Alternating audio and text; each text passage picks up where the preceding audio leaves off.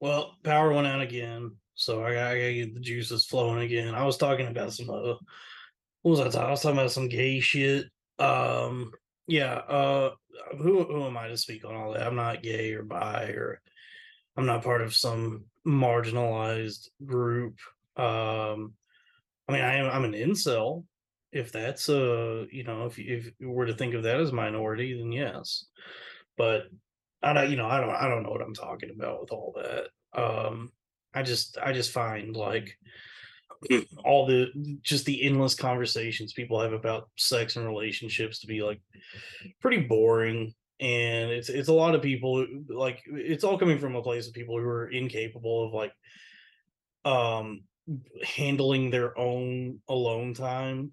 Like everyone feels like they have to be with someone or be in a relationship or constantly be fucking other people, and they just have like they have no way to like reconcile with themselves and just be like alone with themselves. um and that's the cure for the loneliness epidemic, is just like figure out a way to just enjoy the time you spend with yourself, and fuck everyone else, because it's like at the end of the day it's like you don't need anyone. um just figure out, like, stop relying on other people to fill whatever fucking void is inside of you and make you happy, and just like figure out a way to enjoy the time you spend with yourself, and stop trying to solve like whatever this like hellraiser box is that is sex and relationships, because like everybody that's like hung up on that sort of thing, that's constantly in and out of relationships or complaining about being single or what they're looking for, and like all of that, they all it seems to be something that just makes everyone obsessed with it fucking miserable. Meanwhile, like the happiest people I know like truly are the people who like either in high school or in their early 20s met someone and then got married and started a family. Like those are the people I look at, like all the people I grew up with, who I'll check in every now and then on Facebook and see what they're up to, and like those people and those relationships are like do seem to be like really really happy with their lives, and it's like everyone else that's like chasing this next thing or trying to achieve these great things and holding off on all that and trying to figure things out, figure out what they want for themselves. They're all miserable. It's the people who like either accidentally got someone knocked up young or just met someone at a young age and stayed in their hometown. Like I mean, those people do seem like they're doing pretty well. It's like all the guys that it's like myself and all the people I know who thought they were going to chase greatness and try and live these big fun lives. They're all fucking miserable, and can't seem to figure out like, yeah, I wonder why like all of my like interpersonal relationships are just falling apart. Like, why do I seem to not be able to connect with anyone or maintain any sort of like intimacy with anybody? And it's like, well, it's probably because you're a complete and total fucking narcissist. You're self involved, and you're like you're chasing like all the grand pleasures of life. Like you're trying to just like do these huge, big, fucking larger than life things, and like succeed, and you have like this I don't know, like it's just like running in the circles that I've run with. Everybody seems like completely fucking miserable. And the happiest people I know are like working for a construction company and are married and drive a Kia. So, maybe that's the secret to happiness, is just get like a big corn-fed wife and have a family, and go to work every day, and drive like a mid-sized sedan. Um, you know, that's the thing with like everyone who's like career minded, or has this like idea of what they want for themselves, and are like focused on chasing this like one particular goal. That's like you do kind of have to be a complete and total sociopath to achieve that sort of thing. Is like it's the people who just find a job and work that job, and try and just maintain, like, get to a comfortable level in life. Those are the people who just the people who just kind of go with the flow, are the ones who seem like they're, kind of content with it. Who knows? I mean, maybe everybody's miserable. I've just been thinking about all this lately because it's like, what do I want out of life? And it's like at this point, it's like I just want to feel okay. Like, god damn, dude. And I definitely like it's so funny how like I was I guess maybe still am like doing comedy all those years. And like the thing a lot of comics talk about is like, more important than anything is you want the respect of your peers. And I'm like, why? Why do I give a fuck what these people think? And I'm kind of in like a really free place right now because like, well, I'll never have that. Like that'll just that like moving forward, that'll never happen. Like there will never be anyone at any level of comedy or entertainment or podcast, like any of that I think will ever actually like respect me or what I do, which is actually pretty great because then I can just do whatever I want. Like that was the thing with the last podcast I was doing, the Loud Boys, was like I think each one of us on that show, me, Robbie, Joe, I think we had like different value systems and goals and stuff we were like wanted and trying to do. And I like I just have never cared too much about like being perceived as cool or garnering the respect of anybody in that world. I just was always like, I just want to like do my own thing and have fun doing what I do and maybe make some money doing it.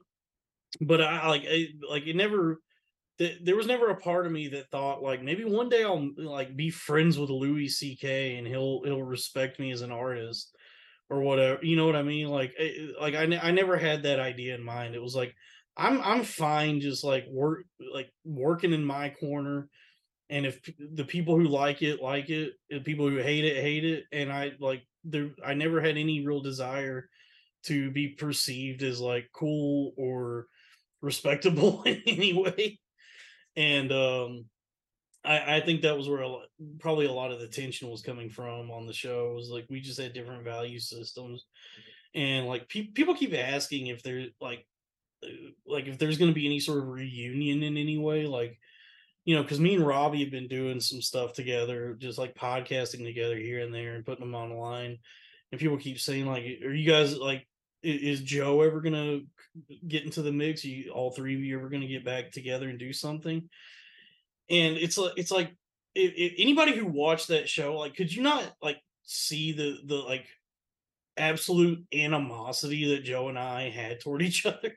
Like the tension that existed between the two of us specifically. It was like it's like that Seinfeld thing, the episode of Seinfeld about like needing a buffer, where it was like Robbie was like the buffer between me and Joe. It was like I could hang out with Robbie, I could hang out with Robbie and Joe, but if it was just me and Joe in a room together, there was no fucking way, dude. Um, it didn't start out like that. It just like kind of evolved into that situation because like I he I don't know, he gets off on being like a trickster and scheme, like whatever this like weird post ironic thing he's always doing where it's like I can't tell what's a character and what's not, and he'll just say like a lot of mean things, and then like if you say anything about it, he'll just be like, well, I'm just goofing, I'm just doing a bit. And it's like, well, I mean, like if this is all you ever do is act like this, then I don't know what's real or not, and I don't know why you're acting this way, and I don't know like why you continue to like insult me and cut me down and take jabs at me like every chance you get. um because like at a certain point it starts to feel personal. It's like, you know what I mean? Like if somebody's like constantly ripping on you, it's like, okay, are we like breaking balls? Or do you just like genuinely not like who I am? It's like we don't have to have this relationship anymore. Like we could part ways. Um, and somebody told me he like shouted me out on Real Ass Podcast and said like people should come and I guess like support my show. Which I guess thanks, but it was pretty evident for a while there that like I don't think he really liked me while we were still doing the podcast, at least there at the end. um but things change maybe, I don't know, but my philosophy is if you're good at much like just like the Joker, if you're good at something, never do it for free. So yeah, we'll do a reunion when mine and Robbie's Patreon hits $10,000 a month each, and that's when the reunion will happen for a Loud Boys reunion. As far as Joe's Patreon goes, I don't, I don't care what number that one's at, but as long as me and Robbie make some money, make some good money. So once our Patreons hit $10,000 each, we will do a Loud Boys reunion, and we'll bring that magic back. Because I know the people have been wanting it. I guess I don't know. It was weird that show ever took off. It was fun. Like there was some chemistry there. There was some lightning in the bottle, but unfortunately, I went crazy. The wing nut that held the show together, which was me, uh, came unscrewed, and I guess everything had to end because now, you know, who could possibly respect us after something like that? So it's time to put Dalton at an arm's distance, or we got to distance ourselves from this guy because he's too sick in the head to function, and it's time to move on and start a podcast with the name of which is completely unsearchable, because there's 50 other shows with that name, and it's referencing a political snafu that happened 7 years ago. So but best of luck to all them. um and but that's things like when bad things happen in life, or you hit a speed bump in life, or screw up, make mistakes, burn your life to the ground. um with the way things are now, there's always an opportunity to pivot and reinvent yourself in a big way. And that's why I'm always fascinated by grifters and con men, like the kind of people who can slick their hair back and move forward, and pivot in some way, and like really turn things around in a big way. It's like, you know these people have always existed, and one of the OGs, I suppose, would be like Tony Robbins.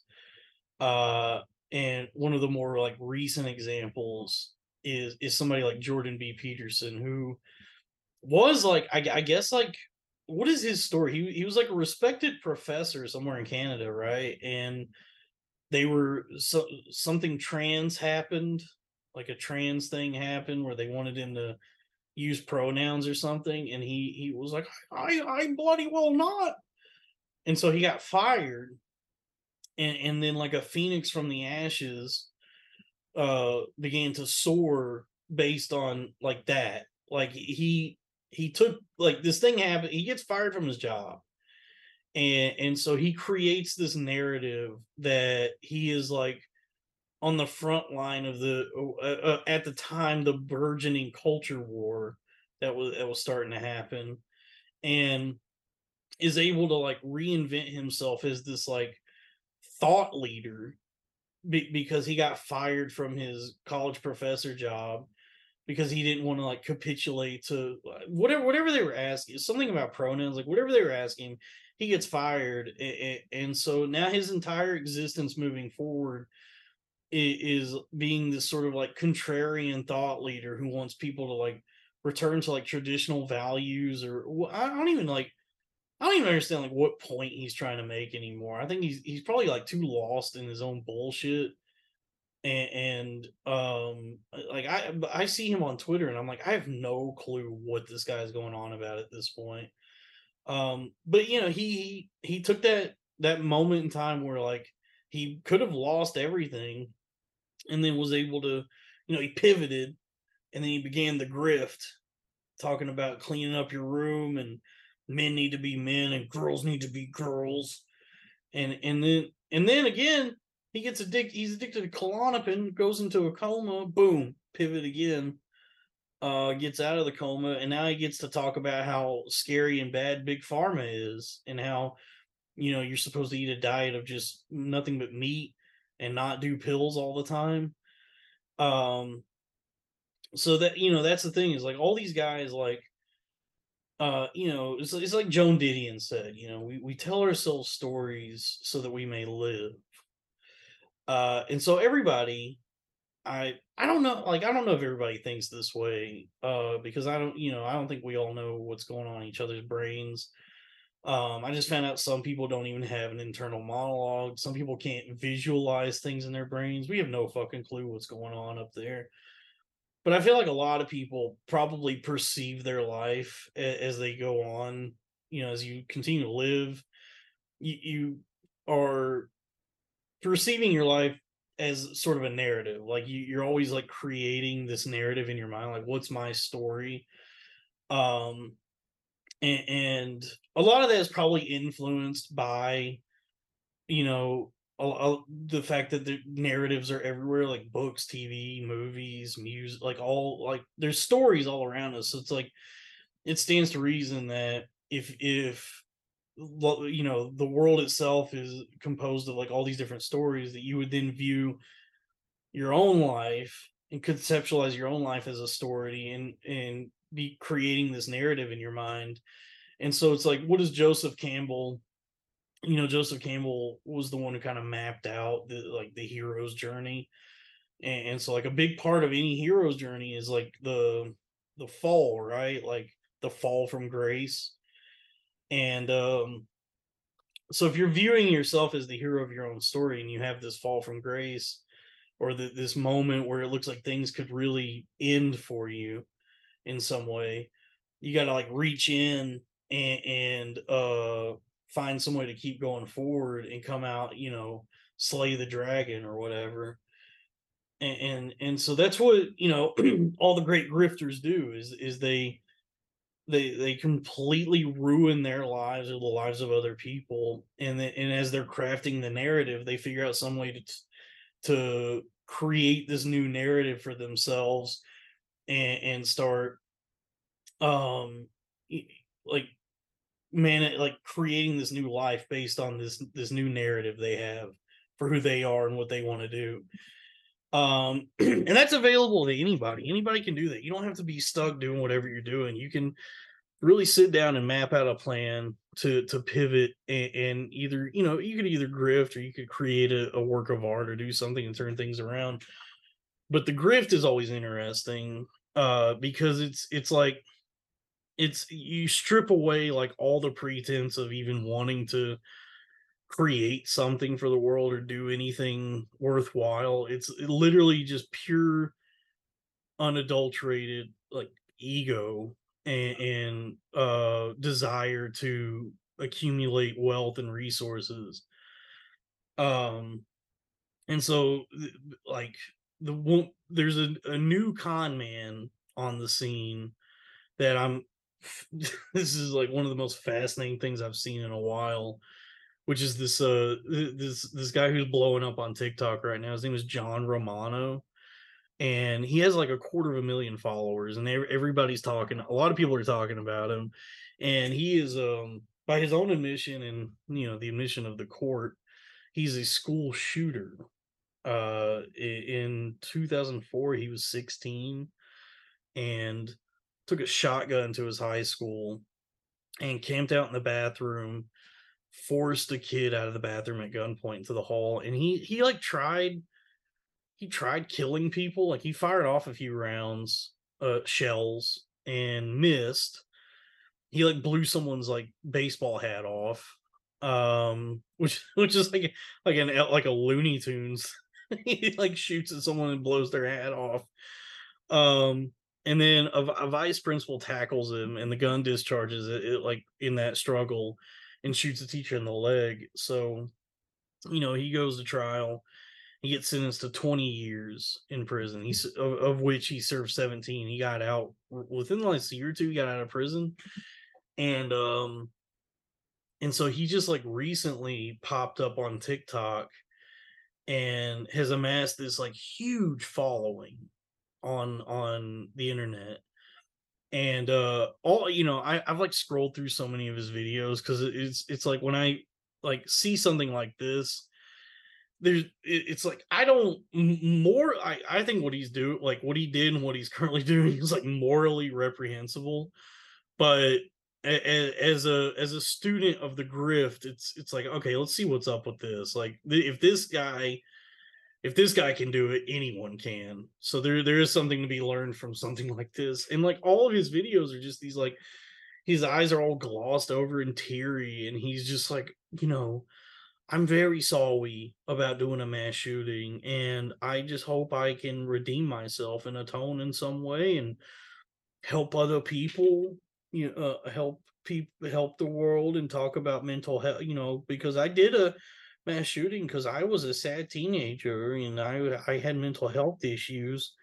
And so I decided to take a gun to school, and now I work alongside the police to make sure that this doesn't happen to other kids. And so, like, he says he works with the police, so he's like the Hannibal Lecter of school shooters. and and so he's got this huge following. He's got like a lot of support too. Like a lot of people are like this. And the power went out again. Okay. Well, I was talking about John Romano, the first school shooter social media influencer. um yeah, this was bound to happen. If you keep, there's all kinds of stories of redemption and all that, and there's been this thing happening for a while where people like get locked up for different, heinous crimes, and then get out and get to go on different like bigger TV shows and podcasts and talk about what they did and what life was like in prison, and build new lives based on the fact that they're atoning and redeeming themselves. Which has always been like a just like a weird thing that's like, so you committed an act of violence, or like whatever landed you in prison. You spent all this time locked up, and you get out, and then you get to have this career as like a media figure, just talking about prison and like crime, and becoming like a guy who prevents crime. Where and it's like, that's not to say that like ex-convicts don't deserve some sort of second chance, but it's like, do ex-convicts, do felons deserve to have like these big careers as like entertainers and media figures? Like, I don't know. Like Danny Trejo was a bank robber and got locked up, and now he's like a celebrated actor. So I mean, that's like one example of a guy who turned it around and now does a lot of good for the world.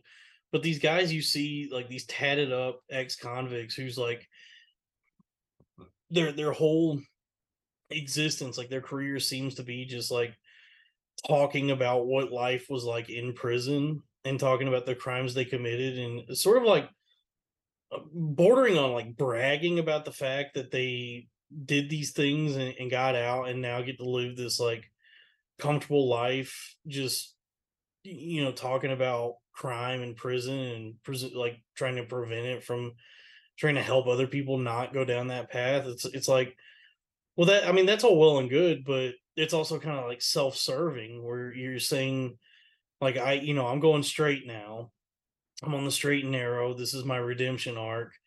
And that, that's fine, but it's is like, why is part of your redemption arc becoming like a beloved media figure? Why do you get to do that, and like most of the world just kind of like toils in quiet desperation?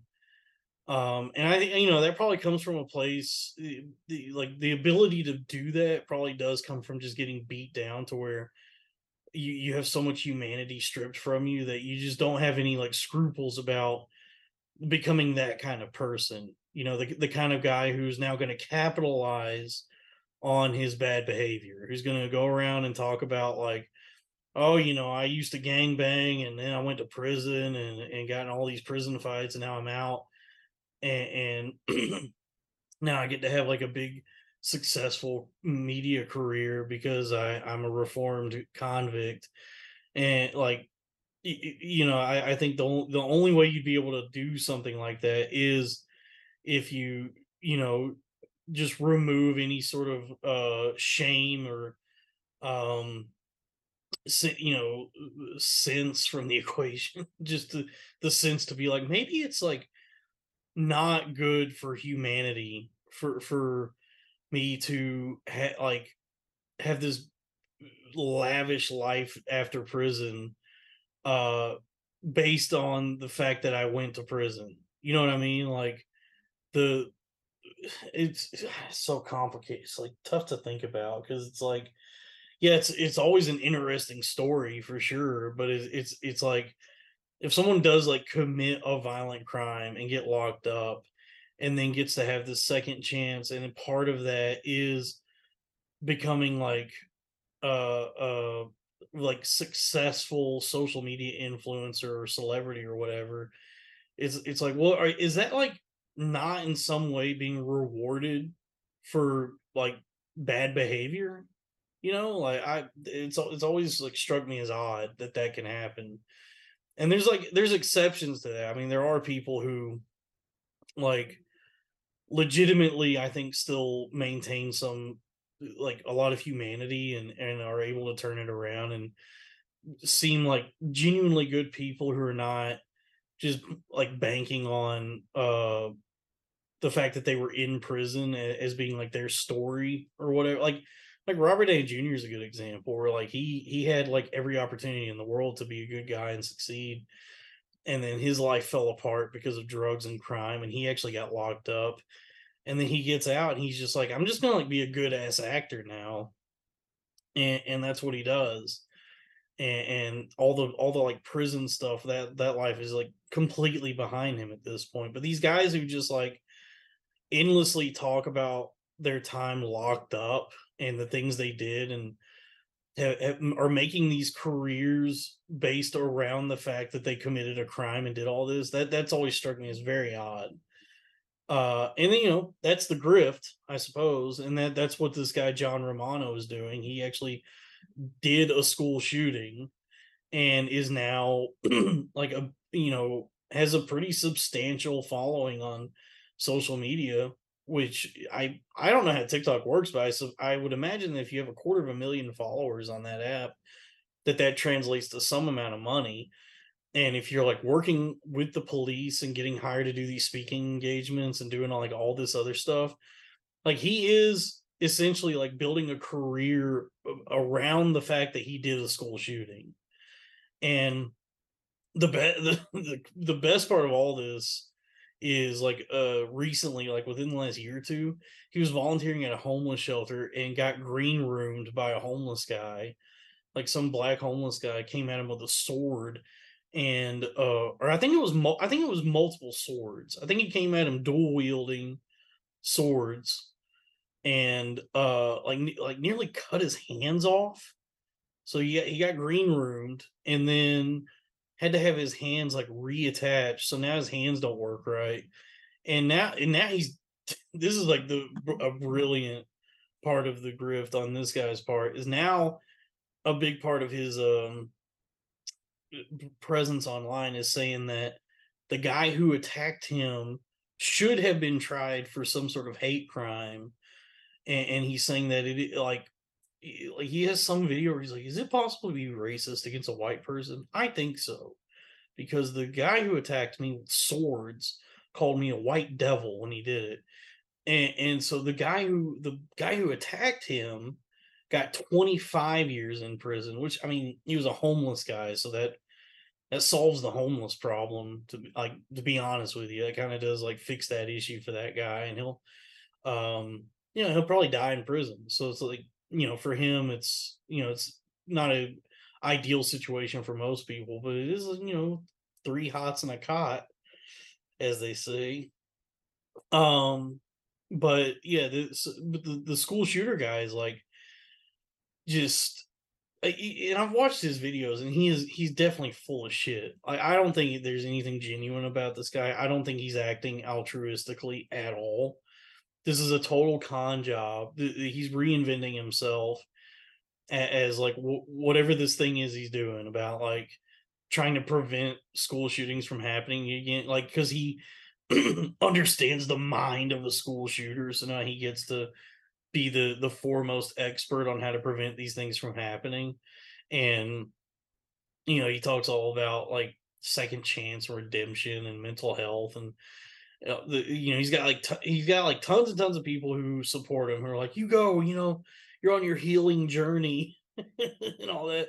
And then there's tons and tons of people who hate him who are posting all their own videos about how much this guy sucks and how it's traumatizing and triggering for the people that were at that school, and then people who were also like victims of school shoot, like all this. And that's always such a tricky thing, because it's like my philosophy with anything is like, especially online, like with all this attention stuff that's happening now, like all content, whatever, is it is like if you're gonna have like any sort of presence online, you don't want everyone to like you. You want a good number of people to like love what you're doing, and then you need. It's like Cat Williams said, you need haters. If you got 14 haters, you need to figure out how to get 16 before the summer get here. And that's the thing is like the fact, like all the people who hate this dude are also driving engagement for him. So it's like whatever following you think you have, that you're gonna like reach out and spread the word about how bad this guy is. It's only gonna like benefit him and increase his following. You get more eyes on him, and and I guess like I'm doing that now. It's like the thing with me is like somebody who studies con, like can appreciate a good con job, is like I'm studying this like it's game tape. I'm like, this is, if this guy can turn it around and start doing shit like this, and like build a life and a career doing what he's doing, and I don't agree with it. It's morally bad, and I wish nothing but bad things happen to him. I hope somebody comes at him with a morning star next time, or like a halberd, so some other sort of like medieval weapon. Um, but just like as someone who studies the grift, it's like, well, fuck, dude. If this guy can do it, then anybody can do it. Like, there's really no excuse for any of us to be stuck, like milling around these like bullshit dead end lies. When it's like this guy did a fucking like act of domestic terrorism, and did time for it, and is now like both a beloved and hated figure online. Which, and that's the secret recipe for success, is being loved and hated at the same time by a large group of people. And and so like I'm looking at it like, okay, I don't like what he's doing, but I'm also very inspired by it. Like, if you could just point a camera at yourself and utilize sales tactics and manipulation tactics, and communication, all the stuff that you would learn reading something like 48 Laws of Power, or How to Win Friends and Influence People, like all these different books on that essentially teach you how to like manipulate people. If you can like utilize that using the internet, like, and use, combine those skills with your own narrative, and create like this new story for yourself, and just point a camera at yourself, and communicate these things in a way that gets people paying attention to you, then you can grift your way to a pretty nice life doing that. And I'm looking at it like, wow, this is an awful, terrible thing to look at, but also very inspiring, that if this guy can figure it out, then any of us should be able to. um and maybe some people would have like some sort of moral,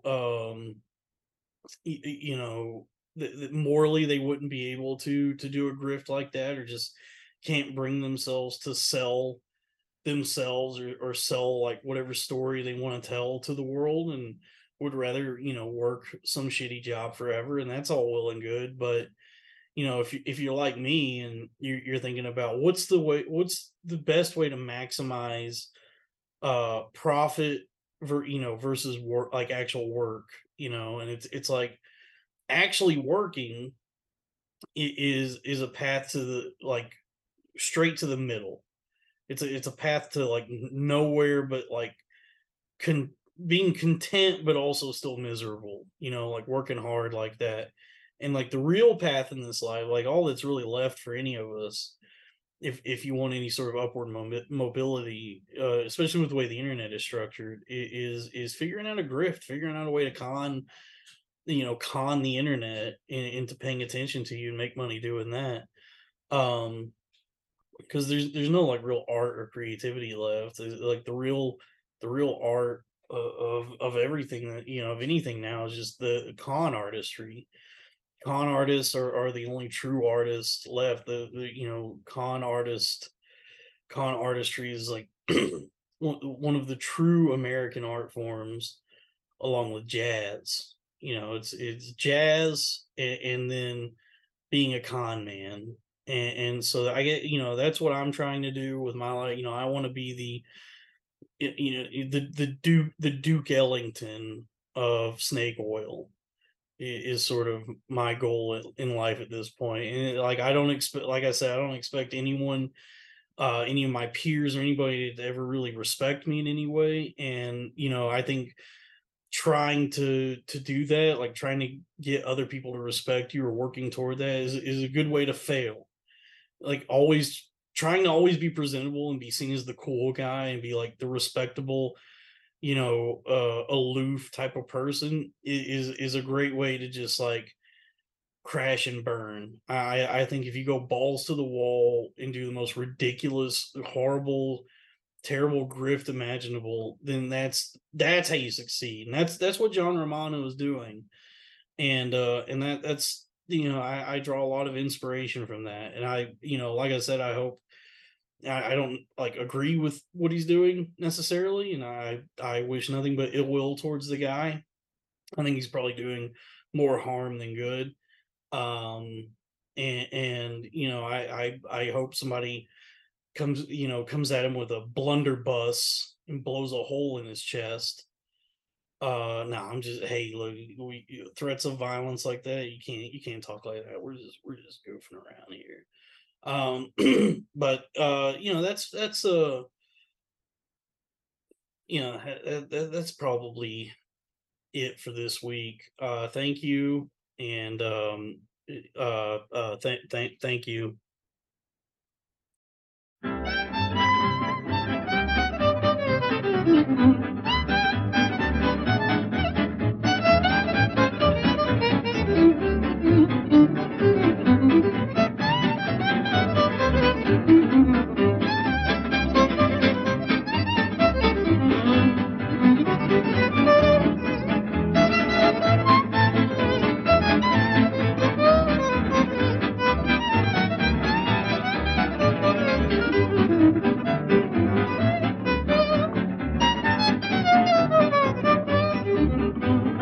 After you've gone and left me crying, after you've gone, there's no denying. You seem blue, you feel sad, Mr. Never. There'll come a time, now don't forget it, baby. There'll come a time when you regret it. Someday, when you grow lonely, your heart will break like mine. You want me only after you've gone. Oh, there's